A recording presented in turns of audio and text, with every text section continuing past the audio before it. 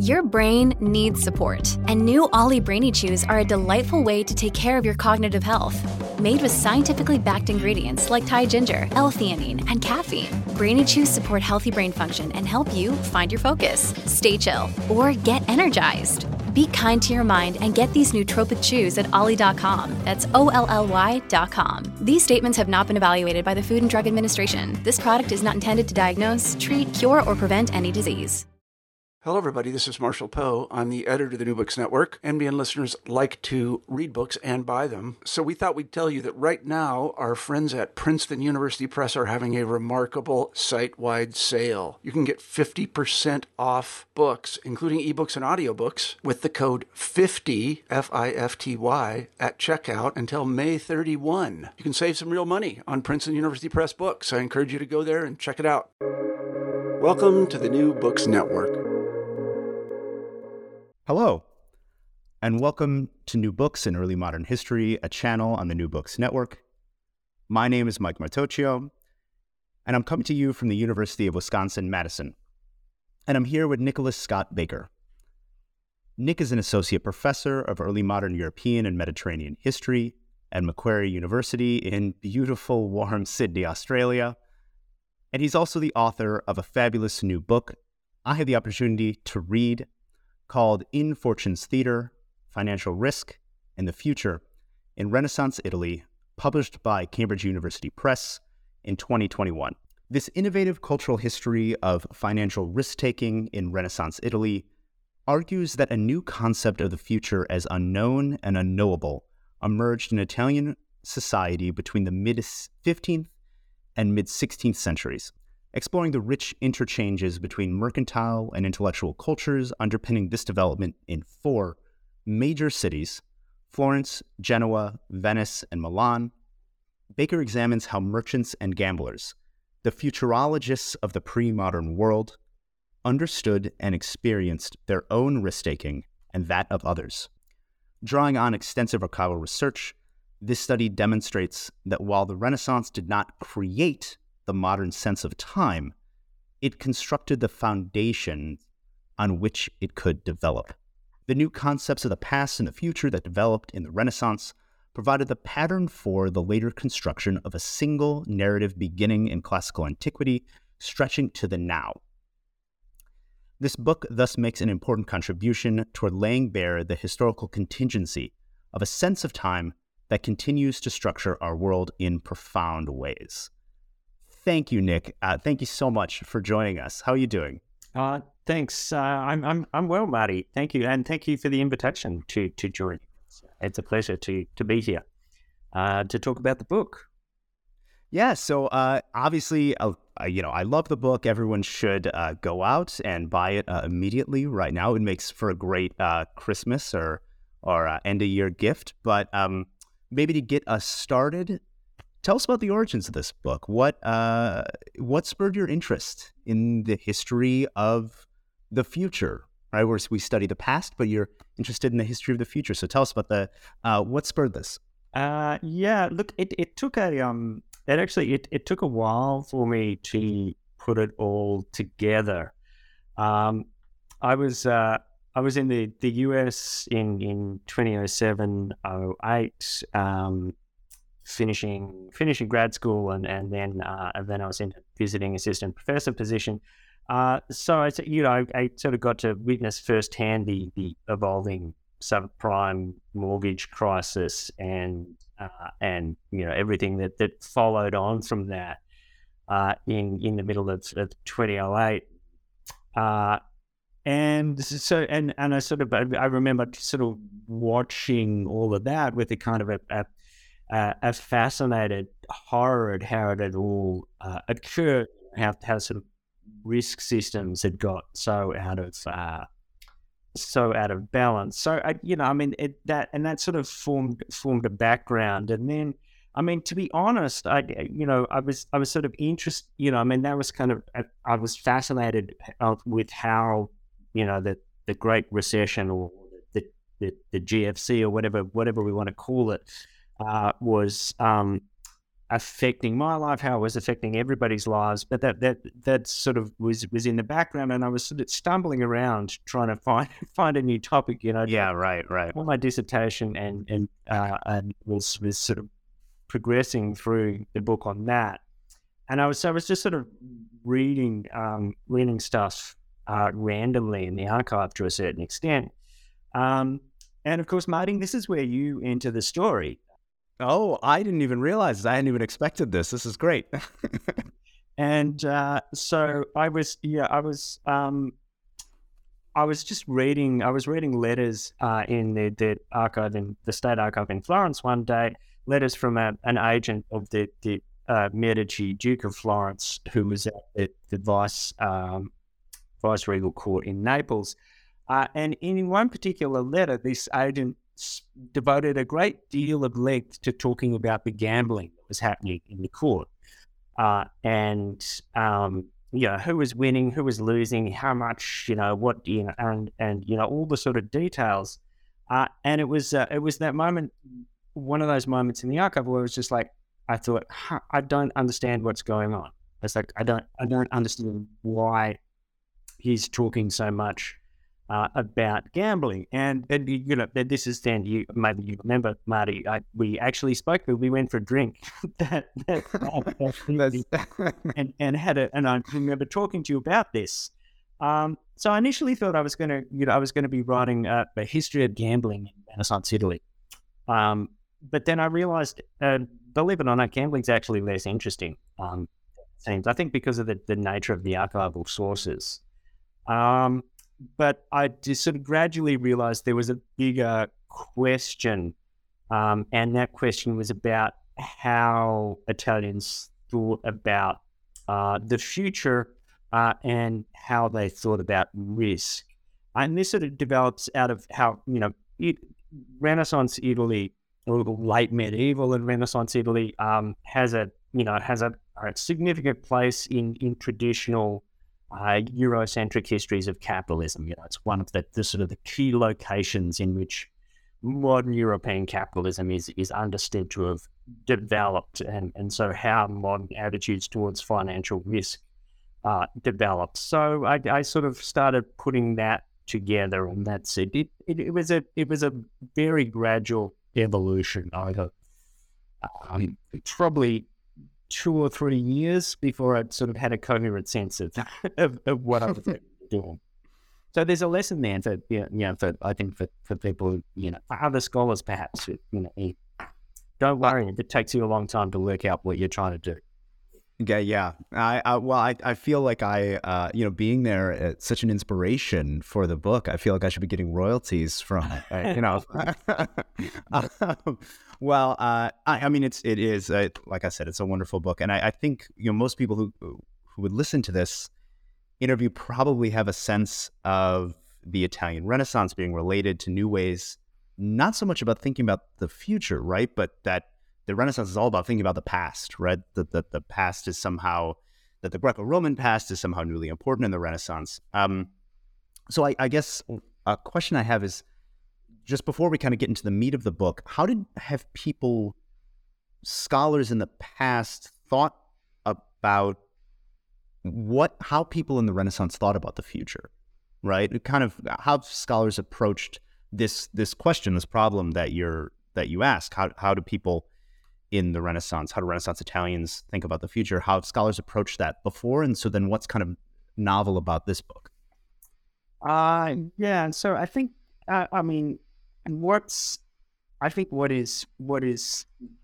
the contribution that the book makes is, that my book makes, is that it's the first systematic and coherent examination of how Italians thought about the future in the period of the Renaissance, in the period that we call the Renaissance. It's certainly, there are scholars who have looked at this question before, and in particular, art historians. There are several works by art historians who consider this. Simona Cohen, who's at the University of Tel Aviv, has published a wonderful book about time, about images of time in Italy, and so there's a section in that where she certainly talks about. And she doesn't exactly talk about the future, but she's talking about images that are generative of ideas about the future.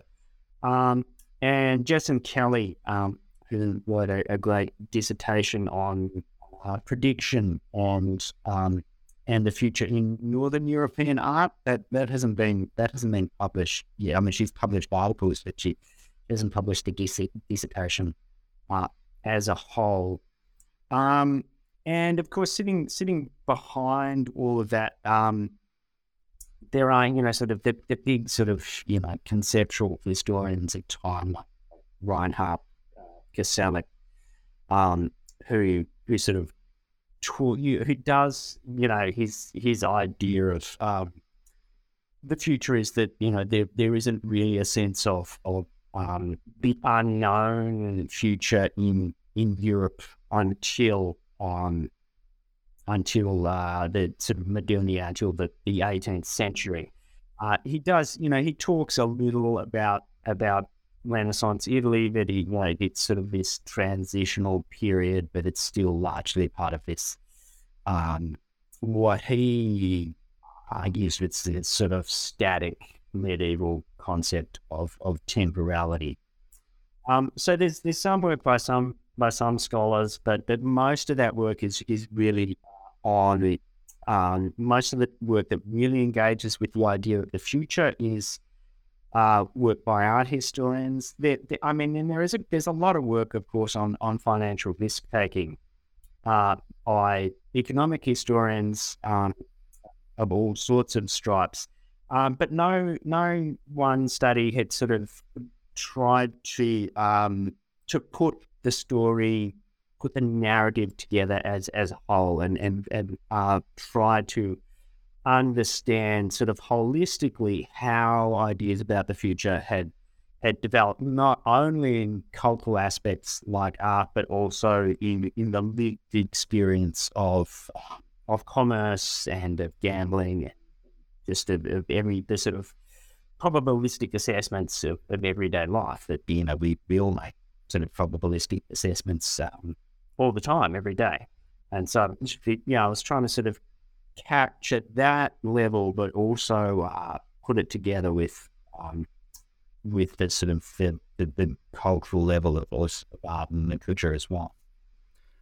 Yeah, I mean, I think you kind of hit, because the book really is divided between, you have the kind of everydayness of this, right? And then you also look at high art, and seemingly every thinker who anyone has ever heard of in the Renaissance is talking about this.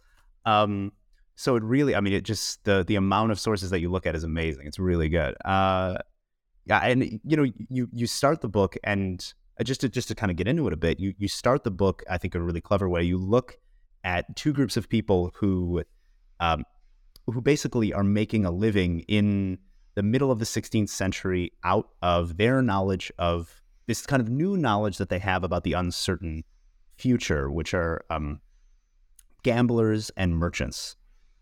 So let's maybe take a minute and kind of start with those two groups. Actually, let's start with the first group specifically, gamblers. Can you tell listeners just how prevalent was gambling in the Renaissance? It seems like it's happening all the times. And what sort of games are people playing, and there's more to gambling than just the money on the table, you argue. So maybe get into that a bit. It does feel like gambling is everywhere. Gambling seems to be sort of ubiquitous and endemic. I mean, they're gambling on the gender of children. I mean, this is like gender reveal parties up to a different level, right? I mean, it's really gambling on everything. They pretty much. You sort of get the sense that Italians in the 15th and 16th century would bet on just about anything. As you said, like the sex of an unborn child, the death of a prince, which of course is a really potentially dangerous thing to gamble on. The identity of the next pope, that was like there's an industrial complex about bet on who the next pope will be. And everybody gambles. Men gamble, women gamble, relatively poor people gamble, wealthy people gamble. And so it's not just that it's pervasive, but it crosses gender lines. It crosses across social starting. When we come across in the arts, you come across poor widows who are being fleeced in a million. You come across women who are fascinatingly Venice, and several women who seem to be sort of entrepreneurs of gambling, who are sort of running gambling schools, not teaching gambling, but places for people to go and gamble. And then, the sort of the starting point of all of this, the gambling device really for in Naples. You have princes and members of the nobility gambling extraordinary sums, like lifetimes of work for ordinary people. So there's betting going on. Like people bet on all sorts of things. They also do play games. Until the 15th century, the most common game is a dice game, which in Italian is called Zara, which is played with 3 dice, and you're betting on the likelihood of a number being rolled. So of course that means that the really low and really high numbers, 3, 4, 17, and 18. Which there's only one possible roll to roll those numbers. That means they're much higher stake. It's the numbers in the middle which are a safer bet. And because it's it's slightly tangent, I guess, but because this game is so prevalent, this is the sort of game that you see when you see images of the crucifixion and the soldiers gamble. Yes, you do. You mentioned this, yeah. That's what they're playing. Yeah, Dante mentions it because it's so common.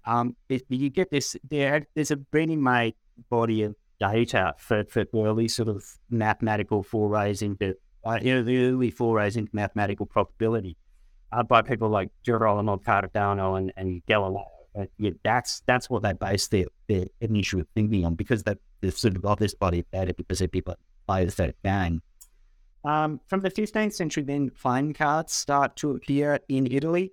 The history is a little obscure, but it seems fairly certainly introduced by the Mediterranean from somewhere in the Islamic world.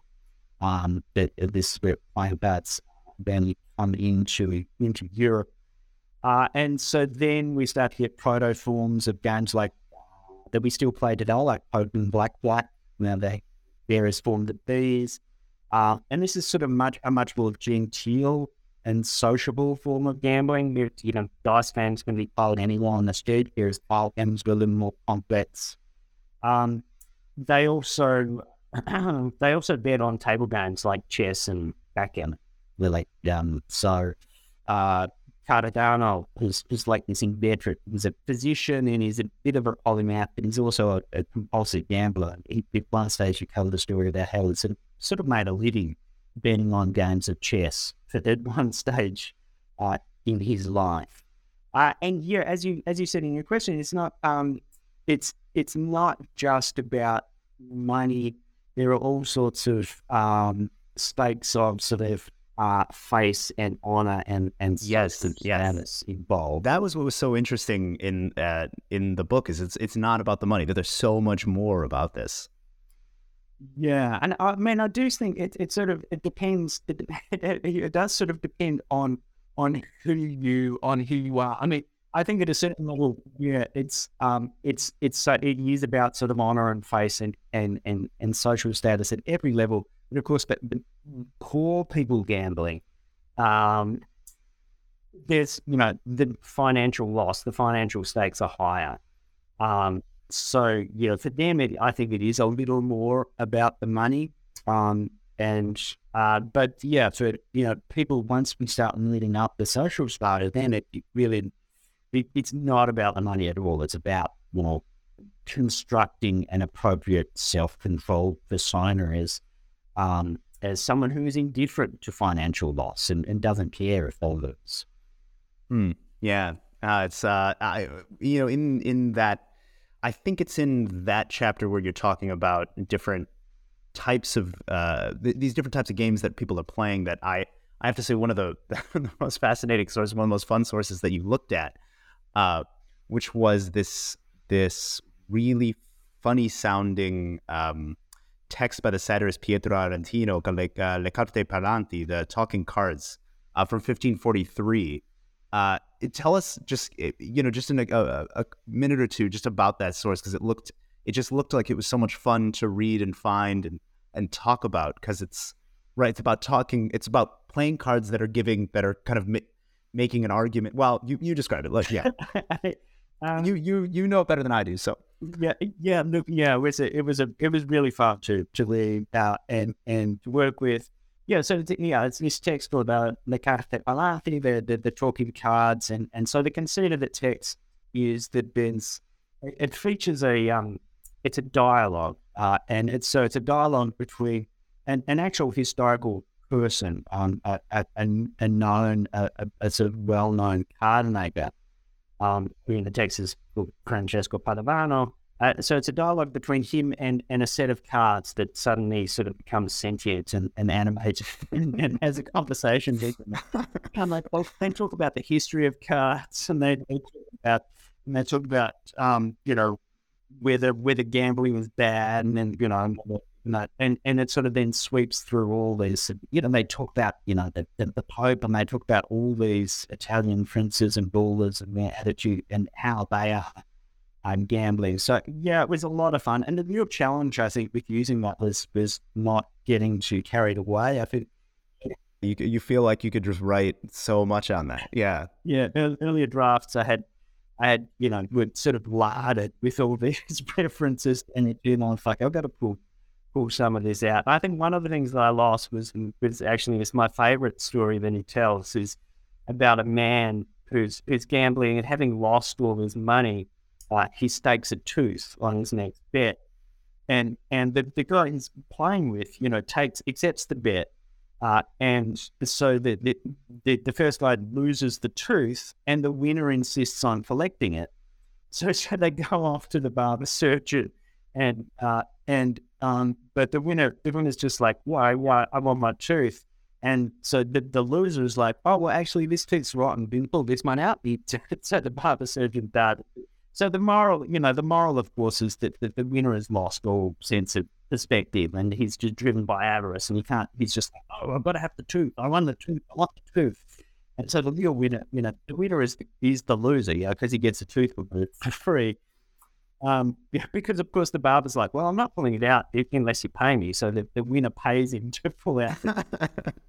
And what's really fascinating is about it's this deeply satirical, and it has some sort of outrageous stories, but its central attitude toward gambling is like the same as sort of serious works like Castiglione's Book of the Courtier. It's what matters is self-control and being disinterested in the outcome. Like that tooth story sort of encapsulates, this guy's he's a bad gambler, because the guy who insists on collecting the tooth is a bad gambler because he's lost all sense of perspective. It was a lot of fun. I just had to control how much I used. Yeah, it's great. Yeah. That's the first two chapters, right? Are on gambling. And then you move to that's sort of the first group of these, what you call the experts in futurity, these people who are gamblers and merchants. So let's, if we could, take a couple of minutes and talk about the second group. So merchants. Specifically in chapter 4, you kind of dive deeply into a source that I've used and a lot of other people have used, but are really, really rich, which are merchant correspondence.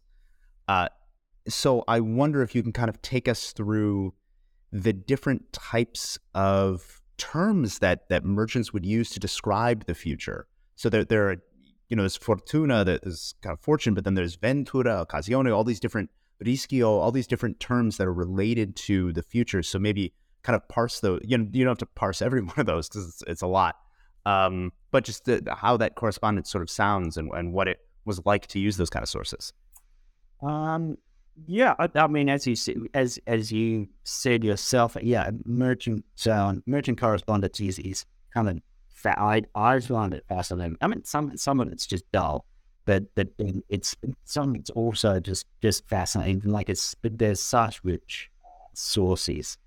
And yeah, so I became interested in that merchants had this. I realized merchants had this really complex vocabulary of talking about time. Obviously, merchants are constantly thinking about time in terms of long distance trade. Long distance commerce is all about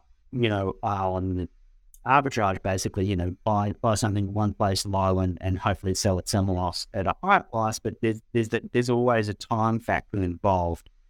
To ship the goods, particularly in the 16th century. Braudel talks about the geography is the enemy, because it takes so long for things to be moved.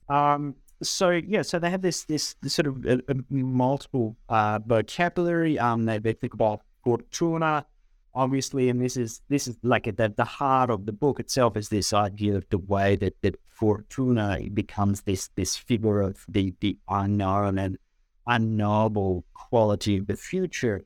But what interested me in particular is actually that it's not a word that merchants actually use very much, except sometimes to refer to storms at sea. It also has this old meaning being the storm at sea, and you occasionally see it and use it in that sense. What the word that seemed more common in merchant correspondence was ventura, which in some ways is sort of a synonym, and will appear in Italian dictionaries as being sort of a synonym for fortuna. But in mercantile correspondence in the 16th century, it seems to refer to a speculative, but hopefully it's used in the sense of this is a speculative, but hopefully profitable venture. Right, it's not fortuna, because I always put the two together in my head, and as I was reading a book, I was like, oh, these are actually different concepts. These are different terms, right? Yeah, it was certainly within the mercantile, but the way merchants talk about it, they clearly distinguish between the terms. Ventura is something that's it's risky. There's a risk to it. It's speculative, but because it's got the chance of profit, you should grab a hold of it and you should do it. They talk about I'll look for something with more ventura. I'll look for I'll invest the funds in what promises the best ventura. They talk about occasione, which has a sort of a similar sense of being a financial opportunity. But it's in the way that merchants, it's sort of the way that they sort of pass this, the way that they use this. Occasione seems to refer to something that's purely sort of material and contained in the human world. So an occasione might be really well-priced wool or coral or something like that. Whereas there's a sense, and you see this in the letters, there's a sense that ventura, that sort of opportunity of ventura might be something that's sent by God. There's a common phrase is, hopefully God will send ventura. Whereas God never seems to send occasione. That's not something that merchants built that. That's just something that is there in the world to be seized. So then, occasione and ventura, they're sort of positive, potentially profitable, still risky, but speculative against the quality aspects of the fact that the future is unknown, that it's the space of which, this time in which you might be able to make money. And rischio is the negative aspect of all that. Refers to the potential sort of unknown hazards of any commercial venture. pirates, bad weather, that a market just collapsing before the goods get there. So you lose out, or a market being flooded with there's too much olive oil in the market, so you can't sell it for the price that you're hoping for.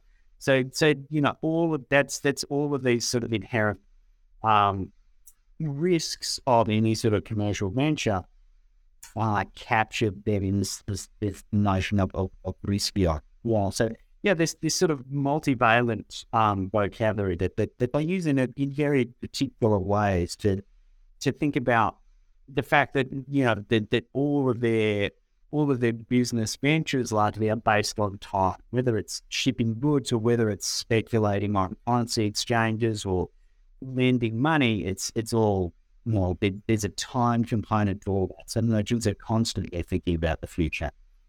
Hey, I want to just, you mentioned how a little bit there the role of faith one of the important things that you do in the book is you argue, and I think very, very convincingly, that it's not as if this new concept of the future replaces the old one.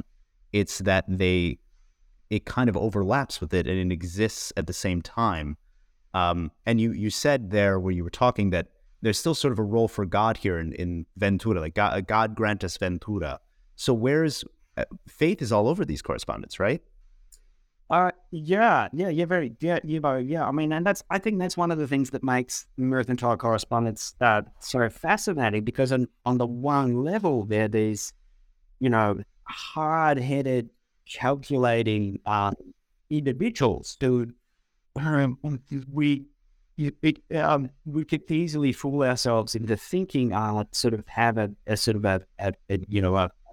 21st century modern take on the world, but they're also, they live in a world of faith, and faith is saturates their lives and saturates their correspondence. The ultimate, the ultimate and the best investment that any Italian merchant, any Christian Italian merchant can make in this period is their faith in God. So that's all account books open with an invitation to the divine to bless whatever the venture being recorded is. So there's this real sense that, okay, we can take out maritime insurance, and that's going to mitigate against some of the risk, but ultimately it's all in God's hands. And I think for many of us, I think that it seems almost contradictory, or it seems like they're holding two contradictory ideas in their heads at once, but they're obviously very comfortable with this. They don't have a problem yet with moving between more than one vision of the future. The future can be unknown and unknowable, but also ultimately determined by God.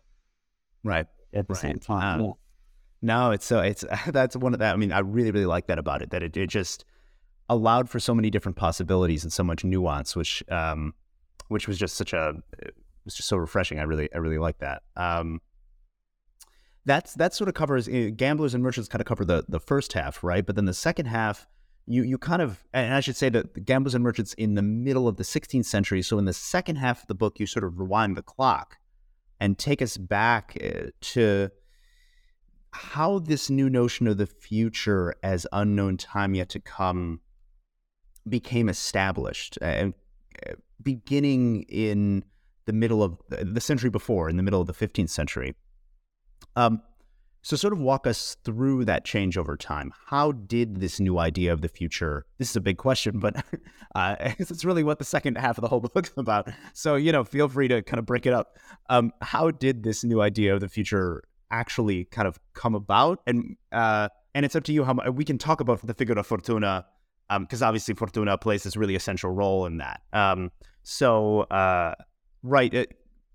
It's a big question, but see how you can. Okay. And actually, here I would like to acknowledge one of the anonymous readers for Cambridge, who on the sort of the first submission said, it's had lots of lovely things to say about it, but also said, you should think about reversing the order of the book, because it originally was just like a traditional chronological narrative, and the reader said you should think about reversing the order, and they had a particular suggestion. I didn't quite do what they suggested, but I think it certainly made for a better book. So I'm very grateful for that. I mean, it's great because you're dropped right in the middle of it, right? I mean, really, these people know what they're doing, and these gamblers and these merchants, and then you get to chapter 5, and suddenly you're like, oh, okay, here we're gonna wind the clock back. We're gonna understand how this world was created, actually, right? Which it worked for me at least. So you should thank the reviewer. You should thank the reviewer. It was it worked. It worked. So how this change comes about. So if we take it back, and I think in chapter 5, I'd sort of take it back to like the late 14th century, and so that period when it's like, well, is it the late Middle Ages or is it the early Renaissance? That without going into that. But so what I argue is that at that point in time, late 14th, early 15th century, there are sort of two ways that Italians, Christian Italians, are thinking about the future, and they're thinking about it in terms of providence, in terms of this which aligns with the teaching of the church, which is that we know what the future is, and so we know where we're all going, and that's what the future holds. But then, of course, there's always the problem of sort of contingency, because there's people in the past aren't stupid or foolish, and they know that sort of seemingly random things happen. So as well as providence, then Christian Italians think about the future in terms of fortuna, which of course they're borrowing the sort of the figure of fortuna from the ancient Romans, the Roman deity of fortuna. So I mean, if you have, on the one hand, you have this providential vision of the future of, okay, we know what the end of time is, we know where we're going, we are moving towards that, we know what the future is. But then there's also this figure of fortuna who captures then the sort of the instability and the uncertainty of everyday life. And until really the moving through the late 14th into the 15th century, throughout that period, the way that the figure of fortuna is used and imagined is as a moral force, and so fortuna is there to remind humanity that what matters is actually the providential vision of the future. Okay, if you're going to think about the future, you should be concerned about what's going to happen to you after you die, and you should be concerned about eternity. And this is why then in this sort of in the medieval early Renaissance period, the strongest association with fortuna is the Wheel of Fortune. In fact, it's this image of this regal woman turning a wheel, which is that whole image of the Wheel of Fortune is about the fact that all worldly goods, all your status, all your power, all your wealth will inevitably be lost. Okay, because the wheel is going to turn, you're going to fall down to the bottom and be crushed. And so you should not worry about those things. You should worry about eternity. You should worry about the providential future.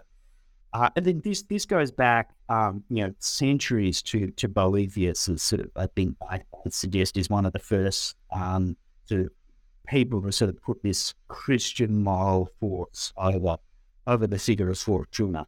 So when Petrarch, for example, writes about fortuna in the late 14th century, this is what he's thinking about. He's thinking about this moral force that is meant to guide humanity back to the right way of thinking, which is don't worry about tomorrow, don't worry about whether you're going to make money, just worry about what's going to happen to your soul. That's the future that you need to be concerned about. But so I argue that around the middle of the 15th century. And this is really, this sort of stuff is really nebulous. How do you? But see, I liked that where there wasn't these. Yeah, I mean, that's what made it so good. I thought that it didn't kind of put these hard dates. It really embraced the idea that there is no kind of firm boundaries, that people are very flexible and that they can keep all these ideas in their heads simultaneously all the time. Right.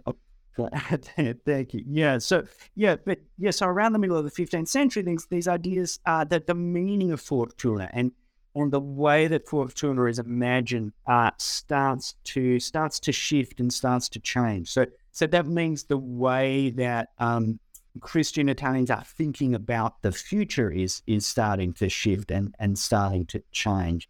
And as I argue, I suggest in the book that these shifts are at least first noticeable and traceable in mercantile and commercial thinking. One of the first examples seems to be the triumphal entry of Alfonso of Aragon into Naples after he conquers the kingdom of Naples in the mid-15th century, and all the merchant communities of the city, sort of participate in this triumph. And one of the earliest examples of this new way of thinking about Fortuna seems to be in the Florentine merchant community flow, has this new image and this new poem.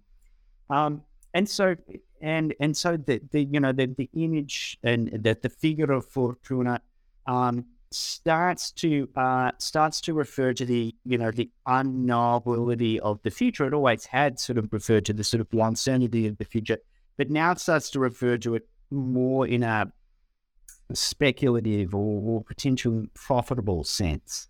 And then you start to see the way that merchants start to talk about Fortuna, that the moral lesson of Fortuna starts to change, and it's no longer about ignore the worldly stuff because it's not good for you. Just worry about what's going to happen in eternity.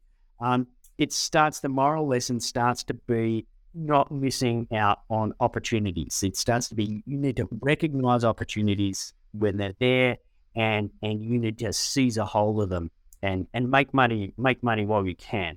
So it's this really sort of speculative sense, and so Fortuna in the imagery ceases to be, by and large, the Mueller's fortune never entirely disappears, but Fortuna ceases to be this imperious woman presiding over a wheel, and then instead becomes this young, naked, alluring woman who's moving very fast and is unpredictable. She's generally sort of on a sphere or sometimes a wheel, and that's like unpredictability. We don't know which direction she's going to go. Often then with this long forelock of hair that sort of extends in front of her, and so there's a whole lot of sort of gendered aspects to this. Yes, yeah, you explore that, yeah, you explore that, yeah, and this idea that you need to grab a hold of her and seize her. If you're fast enough and if you're smart enough, that's what you can do. But you've got to see her coming because the lock of hair is in front, so you've got to grab her by the hair as she's coming towards you. If she passes you by or changes direction, you'll miss out. So that's what the moral lesson becomes. Grab the opportunity when it's there for you. So these two, what had once been these two ideas of the future, Fortuna and Providence, that had once sort of worked in concert.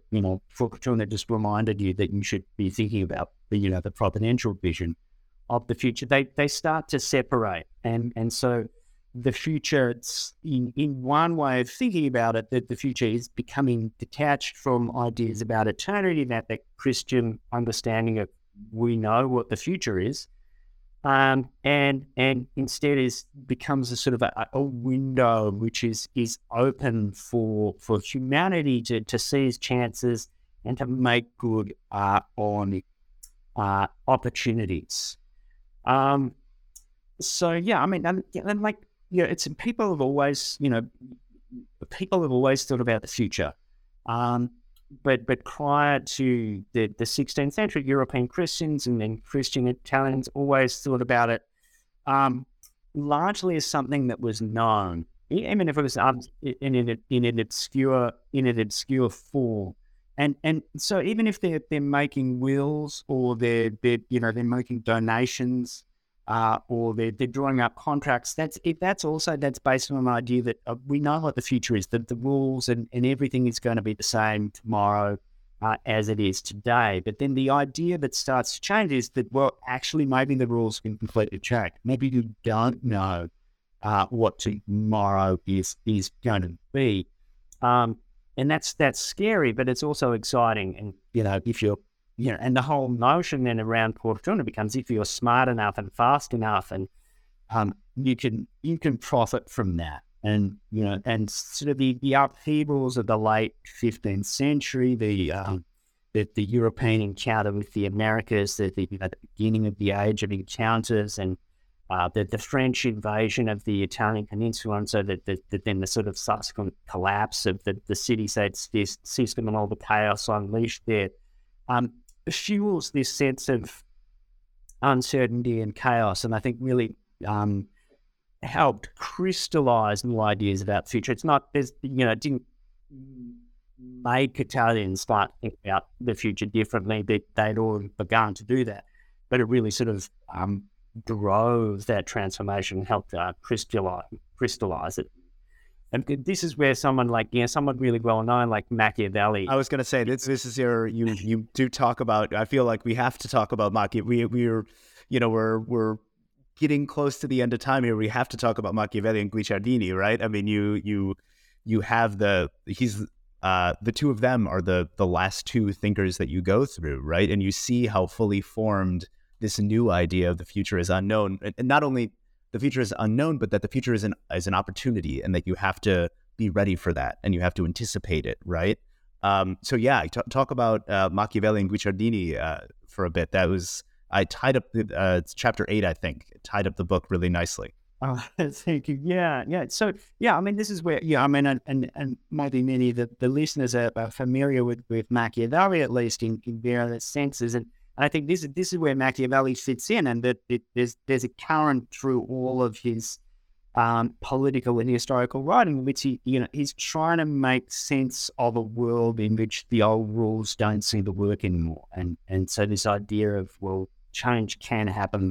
Tomorrow might be completely different today, and that's why we need to be adaptable and flexible, and we need to that's why Fortuna is part of the political equation for Machiavelli, but you also need to be prepared, and we need to understand that that things might change suddenly. And I think in terms of the two of them, Machiavelli's a little more optimistic by and large. He sort of seems to think that while human beings will often get it wrong, they certainly can potentially seize the opportunity of this sort of uncertainty and seize the day and make a difference in the future. Whereas Guicciardini, to me, I think seems far more negative. It seems far more I'm just going to mess it up every time. They'll just the opportunity. It doesn't matter that the opportunity is there to be seized. They'll seize one or just mess it up. Which is that someone will screw it up. That someone will always mess it up, right? That these kind of, whoever it's Piero di Lorenzo or someone will screw this up, right? Yeah. It's great. So that's so you get this notion that by the early 16th century, you get thinkers like Machiavelli and Guicciardini, but others as well who are starting to they're operating in a world now in which this new notion of the future has crystallized, and they're starting to integrate it into how they think and write about history and politics, or also sort of the type of literary works that they're writing as well. Yeah, like I said, both of ending on them was a really nice way of doing it, and you really get a sense that this is only that your book is just the tip of the iceberg, that there's so much more work out there to be done on this topic, that you even acknowledge it. You say, yeah, I'm just going to be you in a book that's well over 200 pages long, you say, I'm being cursory here, right? And it's, you get a sense that there's so much more. So, if someone was, let's say, starting out in graduate school and they were interested in these kind of questions that you tackle here about probability, the future, risk, and the Renaissance, is there any sources that you can think of that you kind of came across and you said, listen, I just had to table it, I didn't have time? Or, and I should say, I'm going to be honest here, that this is partly self-serving. I have an undergraduate student, and I gave him he's a finance major, and I gave him your book, and he's now writing his final paper on the question of probability, kind of looking forward in time. And he's found some sources, but it's always good to give him more if I can give him more. So this is partly selfish that I'm trying to see what else there is.